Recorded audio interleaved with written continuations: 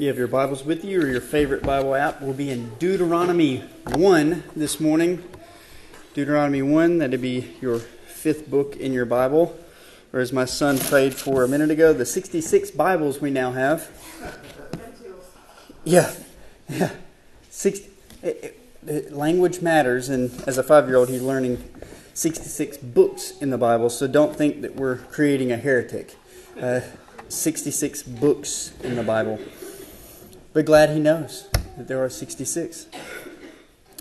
If you found your spot, we'll be in Deuteronomy 1. We're going to start with verses 5 through 8, and then we're going to skip to verses 26 through 40 right after that.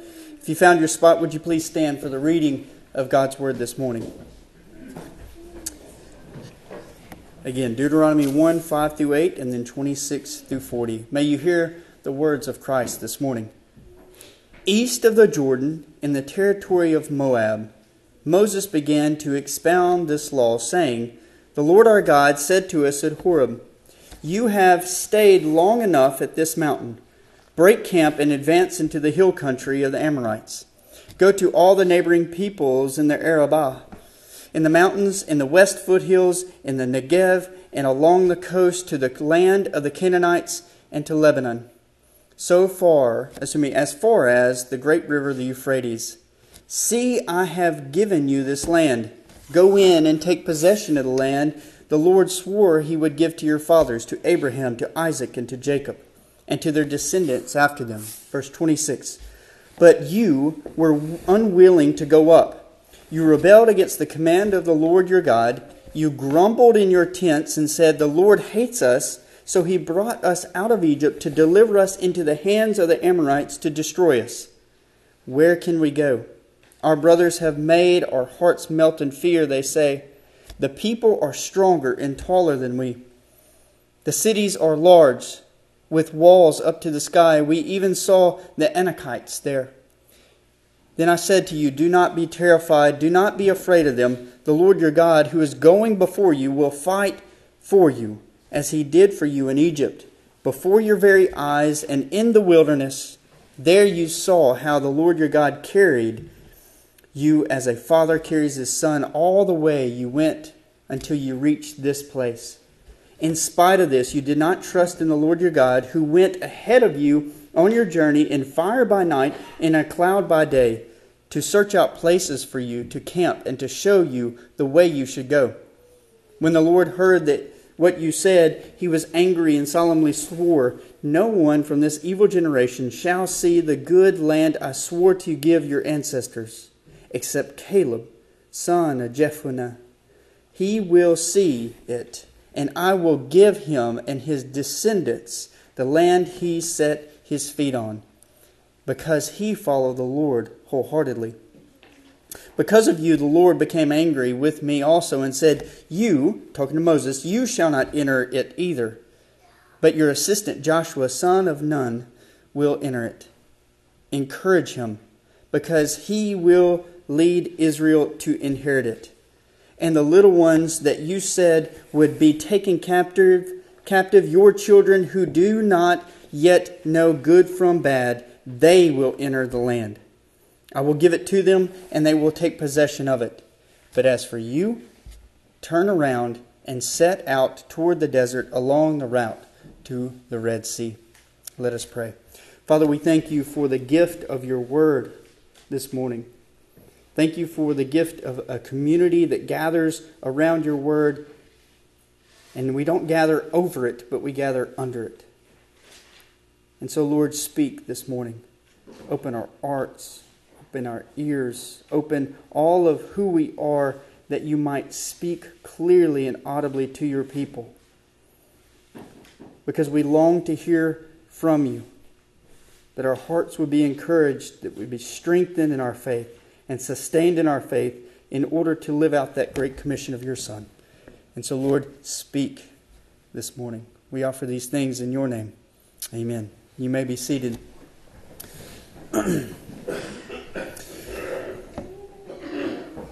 If there's one thing I want to set our faces towards this morning, it is certainly the very face of Christ himself.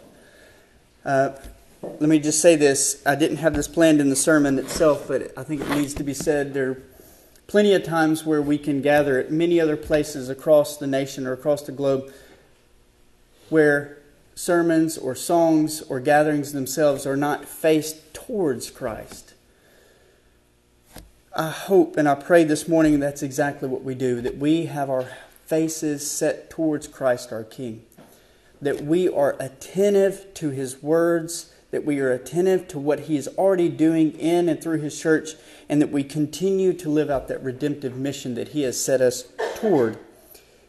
But if there's one thing I don't want us to lose sight of, and that is the very face of Christ.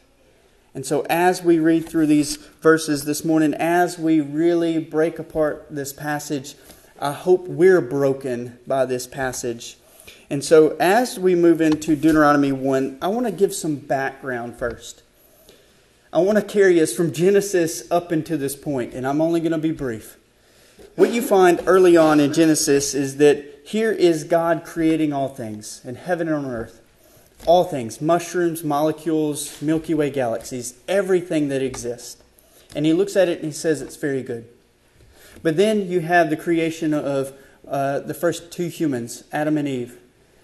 And quickly from that, 2 chapters after the creation of all things, you have creation being undone. You have His human beings being undone, and His mission seemed to be thwarted. But not entirely. You have, through the disobedience of Adam and Eve, the breaking into our creation, sin and brokenness and pain. But that's not the end of the story. You have this calling out of this character Noah, which his name means rest. And so when you read the story of Noah, you think that this is the one through whom there will be rest. But we find out 3 chapters later that it's not through him that we find rest. And if you move a couple chapters beyond that into Genesis 12, we have a new character that comes up, Abraham. God calls out to this Abraham, and we think for a second, all right, it is through this person that we find rest. And we find our hope in. It's certainly through him in Genesis 15 and 17 that we have promises given through this Abraham, that there will be 3 major things that come through him. Property. There will one day be a people who have a land. There will be progeny, or we say children. Lots and lots and lots of children through this man. And then lastly, prosperity. This is the riches of being in a relationship with God. But then we quickly find out that Abraham dies, but his promises that God makes to him do not. And then if you carry on into the rest of Genesis, you find these stories of Jacob and his sons. And you move on into Genesis 50 and you find out that, well, the story continues. They're in the land of Egypt now. You have the youngest brother of Jacob's clan taking care of the others. But then you jump straight into Exodus 1, and then you have these crying of all these people who are now being multiplied left and right of Israel. And we can't figure out why, that there's no rest for them. But we still see the promises that are being turned up again. And it is through these cries that you find out that another leader is sent, Moses, to restore and rescue this people out of the bondage of and slavery of Egypt themselves. And so you have through Moses this leadership where he breaks forth all of these people to travel in order to inherit the 3 promises that were first given to Abraham. And as this people, Israel, journeys beyond the Red Sea, across the wilderness, they land at this place called Mount Sinai. And here's where you have a break in the story. If you were to carry on into Mount Sinai, it begins at Exodus 19, church. That's where they stop. And they do not move until Numbers 10. Exodus 19 all the way to Exodus 40, Numbers 1, all of Leviticus, and then Numbers 1 through 10, they don't move. They're still on Sinai, receiving the instructions of the Lord, and they're continuing to figure out what it means to be a people that are holy, but also a people who are to live out that righteousness of God. And then beyond that, Numbers 10, and you carry through the rest of Numbers, and then here you finally find us at Deuteronomy 1. And where are they? A city or a place known as Moab. Moab. If I usually describe, at least for us in this area, Moab is like the Fruitland to Trenton. It's on the outskirts of Trenton. If you had a high enough hill in Fruitland, or at least we could get on top of that granary, and we looked down, you could see Trenton.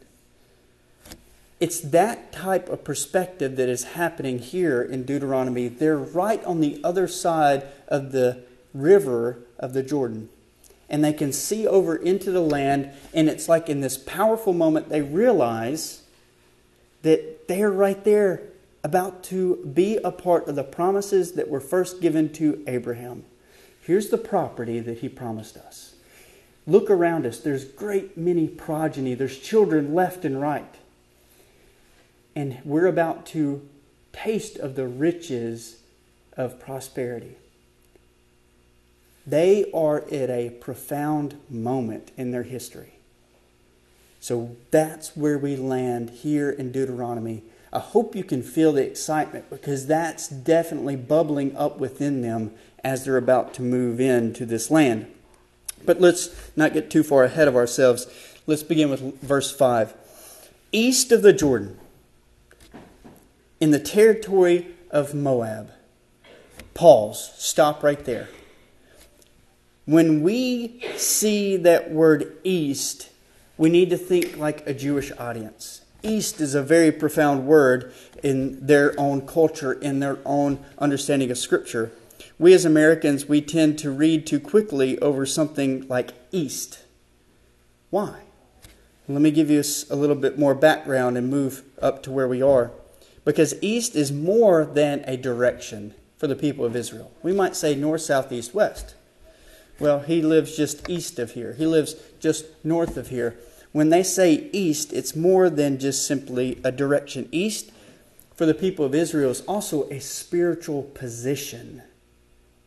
It's a spiritual position. If you go back to Genesis 3, you'll find this.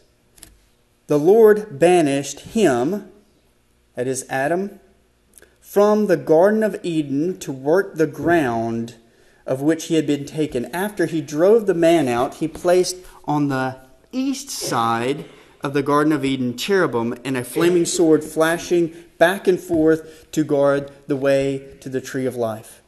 And then if you go a chapter beyond that, where Jody had us a minute ago in the story of Cain and Abel, listen to this. So Cain went out, where? From the Lord's presence, and lived in the land of Nod, east of Eden. In both of these accounts, I mean, we could go further than this, but just these two accounts and others, we see that to move one's life east is to move from the very presence of God. It's more than just a direction, it's a spiritual position. And if we were to move into the New Testament to give a little taste of what's happening in the New Testament, we see in the parable of the prodigal son that the father who waits for that long awaited child to return, that he might lavish on him love and forgiveness with embrace and even a feast, this child and this people, as Israel's represented through this child, they continue to spoil the wealth and the inheritance that has been gifted to them by the Father. Well, how does this directly relate to Deuteronomy 1? Well, we notice that Israel is on the edge of the promised land, awaiting the promises that he has given to Abraham. And they're about to move into these promises. And here's the point, back into the very presence of God. Israel to this day is considered the Holy Land. Why? Because it is significant as a symbol that this is the very presence of God in the midst of a people. So to move over that Jordan and into the land that's promised to them is to move into the very presence of the Lord himself. And as I said a second ago, a large portion of Israel's history has been building to this moment in Deuteronomy 1. God promised Abraham he'd prosper Israel mainly by giving them property and lots of progeny, lots of children. And here we have in Deuteronomy 1:10, notice what he says. This is Moses speaking to the people. The Lord your God has increased your numbers. The promises of progeny are everywhere. There's so many children that it's almost impossible to count. This is a direct promise that God gave to Abraham in Genesis 15. When Abraham is taken outside of the tent, you remember what he tells him? Look at the stars of the sky. Your children are going to be as many as these. And here you have in Deuteronomy 1 the promise of progeny. The children are abundant everywhere. It looks like the McEwen household. The Israelites here in this passage also, they can peer over the Jordan and they can see another promise of God waiting for them. That's the very promised land. This stirs up a question that I had when I was working through this passage myself. Have you ever recognized that you were in a defining moment in your life? Have you ever had the eyes to see that moment and realize this is a defining moment and I can see it? In many ways and in many respects, this is a defining moment for the people of Israel. And hang on for a second. We'll tear into that a little bit more here in a second. Let's look at verse 8. See, God is speaking, I have given you this land. And in fact, the Hebrew reads more like this. Look, I have set before your face this land. It's not just a see. The Hebrew reads, what's directly in front of your face? Are you looking deeply at this moment? Are you truly understanding what is in front of you and what you are called to take a part of? And here's the response, and this is where we jump to verse 26. But you were unwilling to go up. You rebelled against the command, the Lord your God. You grumbled in your tents and said, the Lord hates us. So he brought us out of Egypt to deliver us into the hands of the Amorites to destroy us. Where can we go? Our brothers have made our hearts melt in fear. They said, the people are stronger and taller than we. The cities are large with walls up to the sky. We even saw the Anakites there, which would have been this large military people in their day. Here's what he's saying. You rebelled. You saw the promises in front of you. You rebelled, you've grumbled, you've complained, and you've devised and even fabricated false stories. The Lord hates us. He's led us all of these generations before this very defining moment, and now you're saying He hates us. Where do we go from here? And did you notice in the story that here we see that this is more than just a pessimistic moment. This is more than just negativity that's happening. But as I see it, it's more problematic than pessimism. This is a rebellion in their hearts. This inclination to not only to not see this moment as profound and to see the Lord's favor, but they don't even want to see it. They've rebelled so much. They're participating in this climactic moment in their history and even being told by God to do this. Go in and take of this land. It's yours. And yet they reject it. And additionally, on top of that, they reject the God who even gave it to them. The Lord hates us. So let me see if I can illustrate this in a very feeble story, a weak story. Last week, I cooked this grand meal. Pork chops, green beans, mashed potatoes. Jade's giving me a stink eye because she's thinking about it. It was good. Rolls, fruit. I mean, a huge meal. And lo and behold, one unnamed child asked if he can have chips with his meal. We've all had that child, haven't we? Maybe we've been that way. You see all of this good food and you want chips. Again, a feeble and weak story, but this is somewhat the same situation that Israel has in front of them.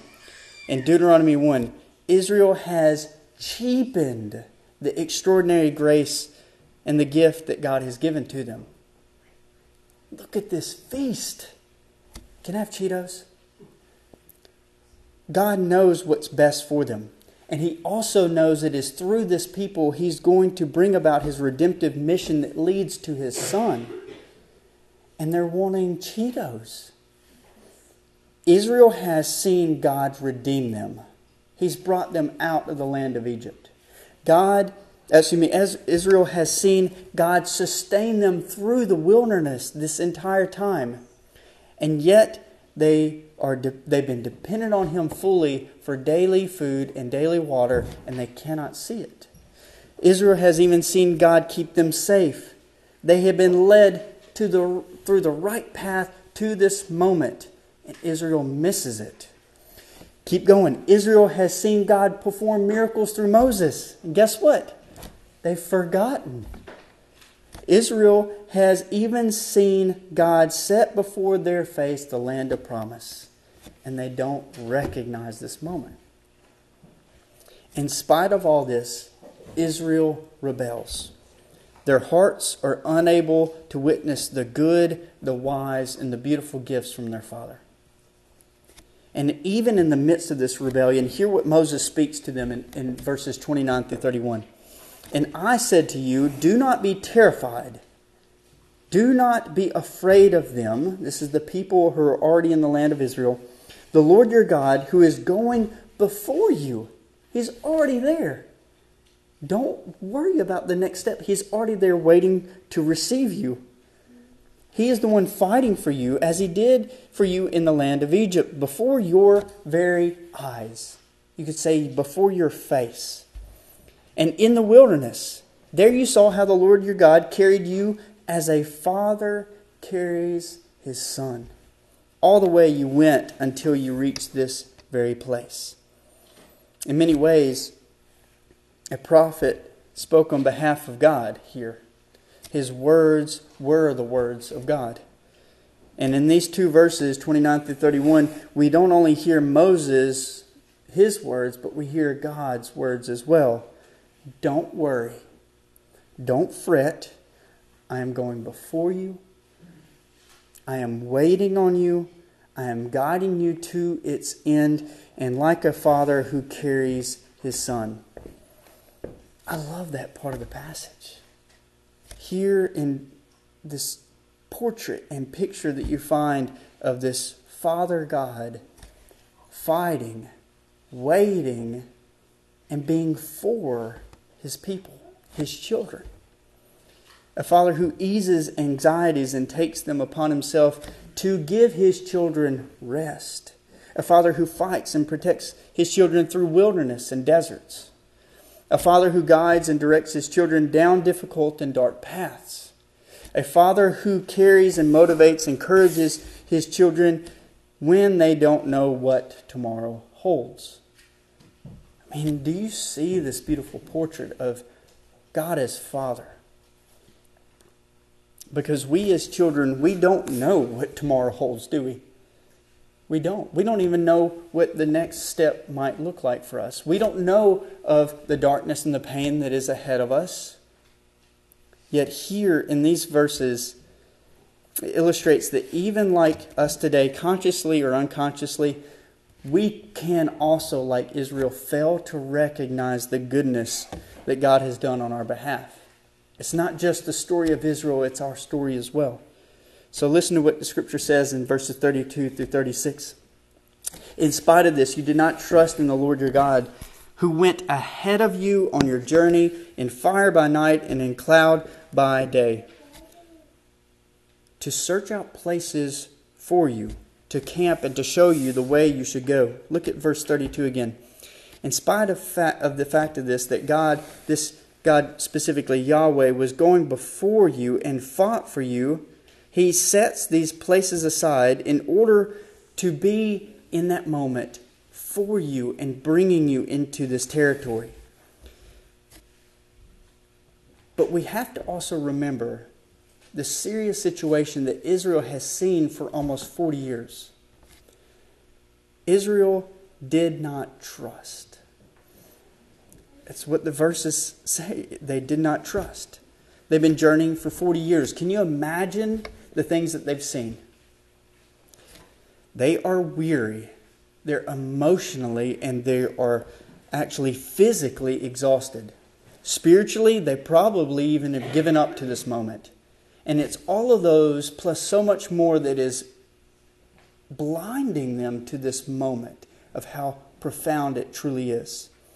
Yes, they've seen miracles by the hands of Moses, but even miracles do not strengthen and sustain faith completely.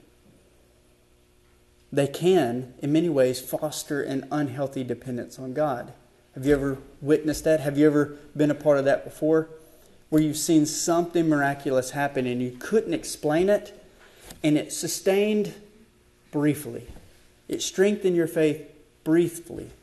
And then you build this unhealthy dependence on those miracles, those unhealthy dependence on what God's hand was up to. It's like those events even in Jesus' own ministry.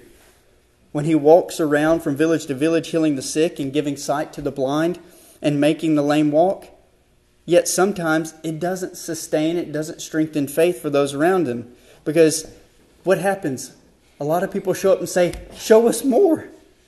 Give us some more. Show us more miracles. Why? So that we will believe. That's an unhealthy dependence. You want the favors of God, but you don't want God himself. That's the situation that Israel is in. So yes, miracles can foster an unhealthy dependence. They can. They can also strengthen and sustain our faith. We have this tendency even today to put our trust in miracles, in the hand of God and the promises of God.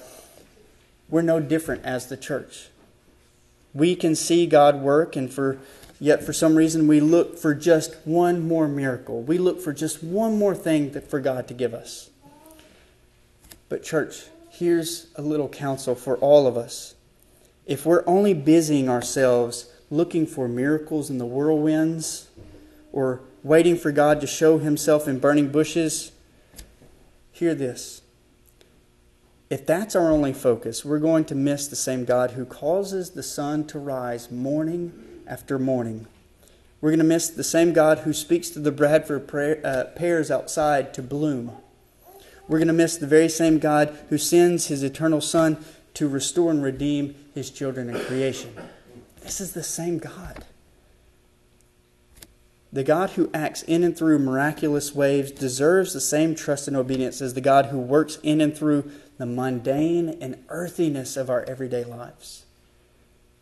Don't only trust the God who performs miracles, but the same God who sustains every part of his creation every single day. Because if we fall into a false faith, into trusting miracles over the miracle maker, then we run into the very same situation that you find here in Deuteronomy 1. Look at verses 34 and beyond with me. When the Lord heard what you said, he was angry and solemnly swore, no one from this evil generation shall see the good land I swore to give your ancestors, except Caleb, son of Jephunneh. He will see it, and I will give it him and his descendants the land, and set his feet on it, because he followed the Lord wholeheartedly. 37. Because of you, the Lord became angry with me also and said, you, Moses, shall not enter into the land either, but your assistant, Joshua, will enter it. Encourage him, because he will lead Israel to inherit it. And the little ones, what you said would be taken captive, you children who do not yet know good from bad, they will enter the land. I will give it to them, and they will take possession of it. But as for you, turn around and set out toward the desert along the route to the Red Sea. In other words, the older generation are the ones who continue to rebel again and again and again and again. They're actually setting up a bad paradigm, a bad model of what faithfulness and obedience look like. And God says, you're not going to inherit the promises. but your children will, as well as Caleb and Joshua too. And you see, because of this complaining, because of this disobedience, this idolatry, and this false faith of many Israelites, not all, the older generation would not inherit the promised land, but the younger generation would. So here's where I think we conclude this morning. And it's somewhat of an experiment. It's going to require self-reflection. It's going to require self-examination, which is such a vital practice of Lent itself. Remember, we're still in the season of Lent, moving towards our 40 days in which we see the power of God work in and through the resurrected Christ. And so here's the question I ask for you this morning. What do you spend your time facing? I told you at the beginning of the sermon that, Lord willing, it is through the Scriptures that it reorients and resets our face on Christ Himself. That we literally are setting our faces towards Him. What He's up to, what He's doing, and how He is speaking to His people. So what do you spend your time facing? And I mean this literally. What you face towards something, what you face towards says something about what you enjoy, what you love, what you like, and what you desire. I mean this on the everyday level. What are you actually pointing your face toward? Because that says something about what you love, what you like, what you enjoy, what you desire. You face toward your families, don't you? You speak to your spouses, to your children. You're facing towards them. And it's those types of things that we say, those are the good things that we face towards. But we also have an inclination to actually face toward the things that are not healthy and beneficial for us. We could spend hours in our day facing our phones. I'm not saying don't put your phones up, don't use them at all, but we can spend an unhealthy amount of time facing our phones. We could even face toward people we intentionally are trying to fight against. We set our face towards them with this evil desire to fight against them instead of to love them. We even set our face towards our own closet sins. We have this tendency to face the things that are actually destroying us. Yet we've heard, as the church, the very voice of Christ. That's what makes the church the church. We've allegianced ourselves to the Christ who is our King. And He is the one who has given this gentle nudge and has said what? Turn. Turn your faces away and your back on those things and turn your face towards me and what?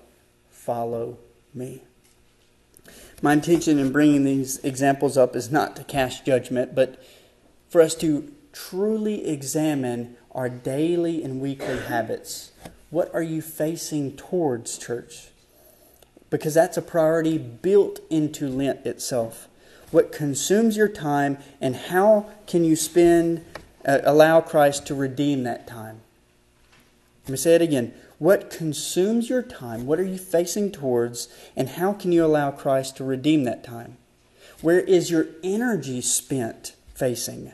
And how can you let Christ to give you rest in what you are facing? In our passage this morning, a large portion of Israel spent their time doing this. Glancing. Glancing at the promises and actually glancing at the presence of God. They used their energy to complain. They used their energy to grumble about their situations, and their faces were not set on God Himself. Church, let this be the day in which we face towards Christ. That we face towards the very things that should consume our time. And it should also consume our energy. The things that cannot rust and mold. The things that are eternal. That look a whole lot like His kingdom. Face towards Christ and His kingdom this week. Let us pray. Father, we thank you for the goodness of your grace. We thank you for the reminder that we have this tendency to actually glance towards you, because I certainly do it every single day. I can glance towards you, but not actually cast my face towards you. And so, Lord, forgive us of glancing instead of facing. And also in those times where we spend an unhealthy amount of time facing the things that we shouldn't be facing. May we take seriously the call that you have given to us, and that is to turn and to follow after you. To set our faces on you and your redemptive mission. That we would be a people of your church in our homes. That we would turn our faces towards our spouses and to remind them that they are greatly loved. And that we would turn our faces towards our children and to remind them and to echo it again day after day that they are loved. And even into our neighborhoods, to care for our neighbors, to not be shut off in our homes, because that's to not face our neighbors, but to go out and to actually to face our neighbors and to see how they're doing, how we can meet their needs, and to be your church. And even to our workplaces. May we do something really hard this week, and it's simple as well. May we ask how we can help someone in our workplace. And not just that, but to meet those needs. And to do it for no other intention and purpose except because the love of Christ has first contained us, and it has completely overwhelmed us. And so, Lord, may we be your church this week. May we set our faces on you and your word and on your love. Father, we ask these things in the name of Christ. Amen.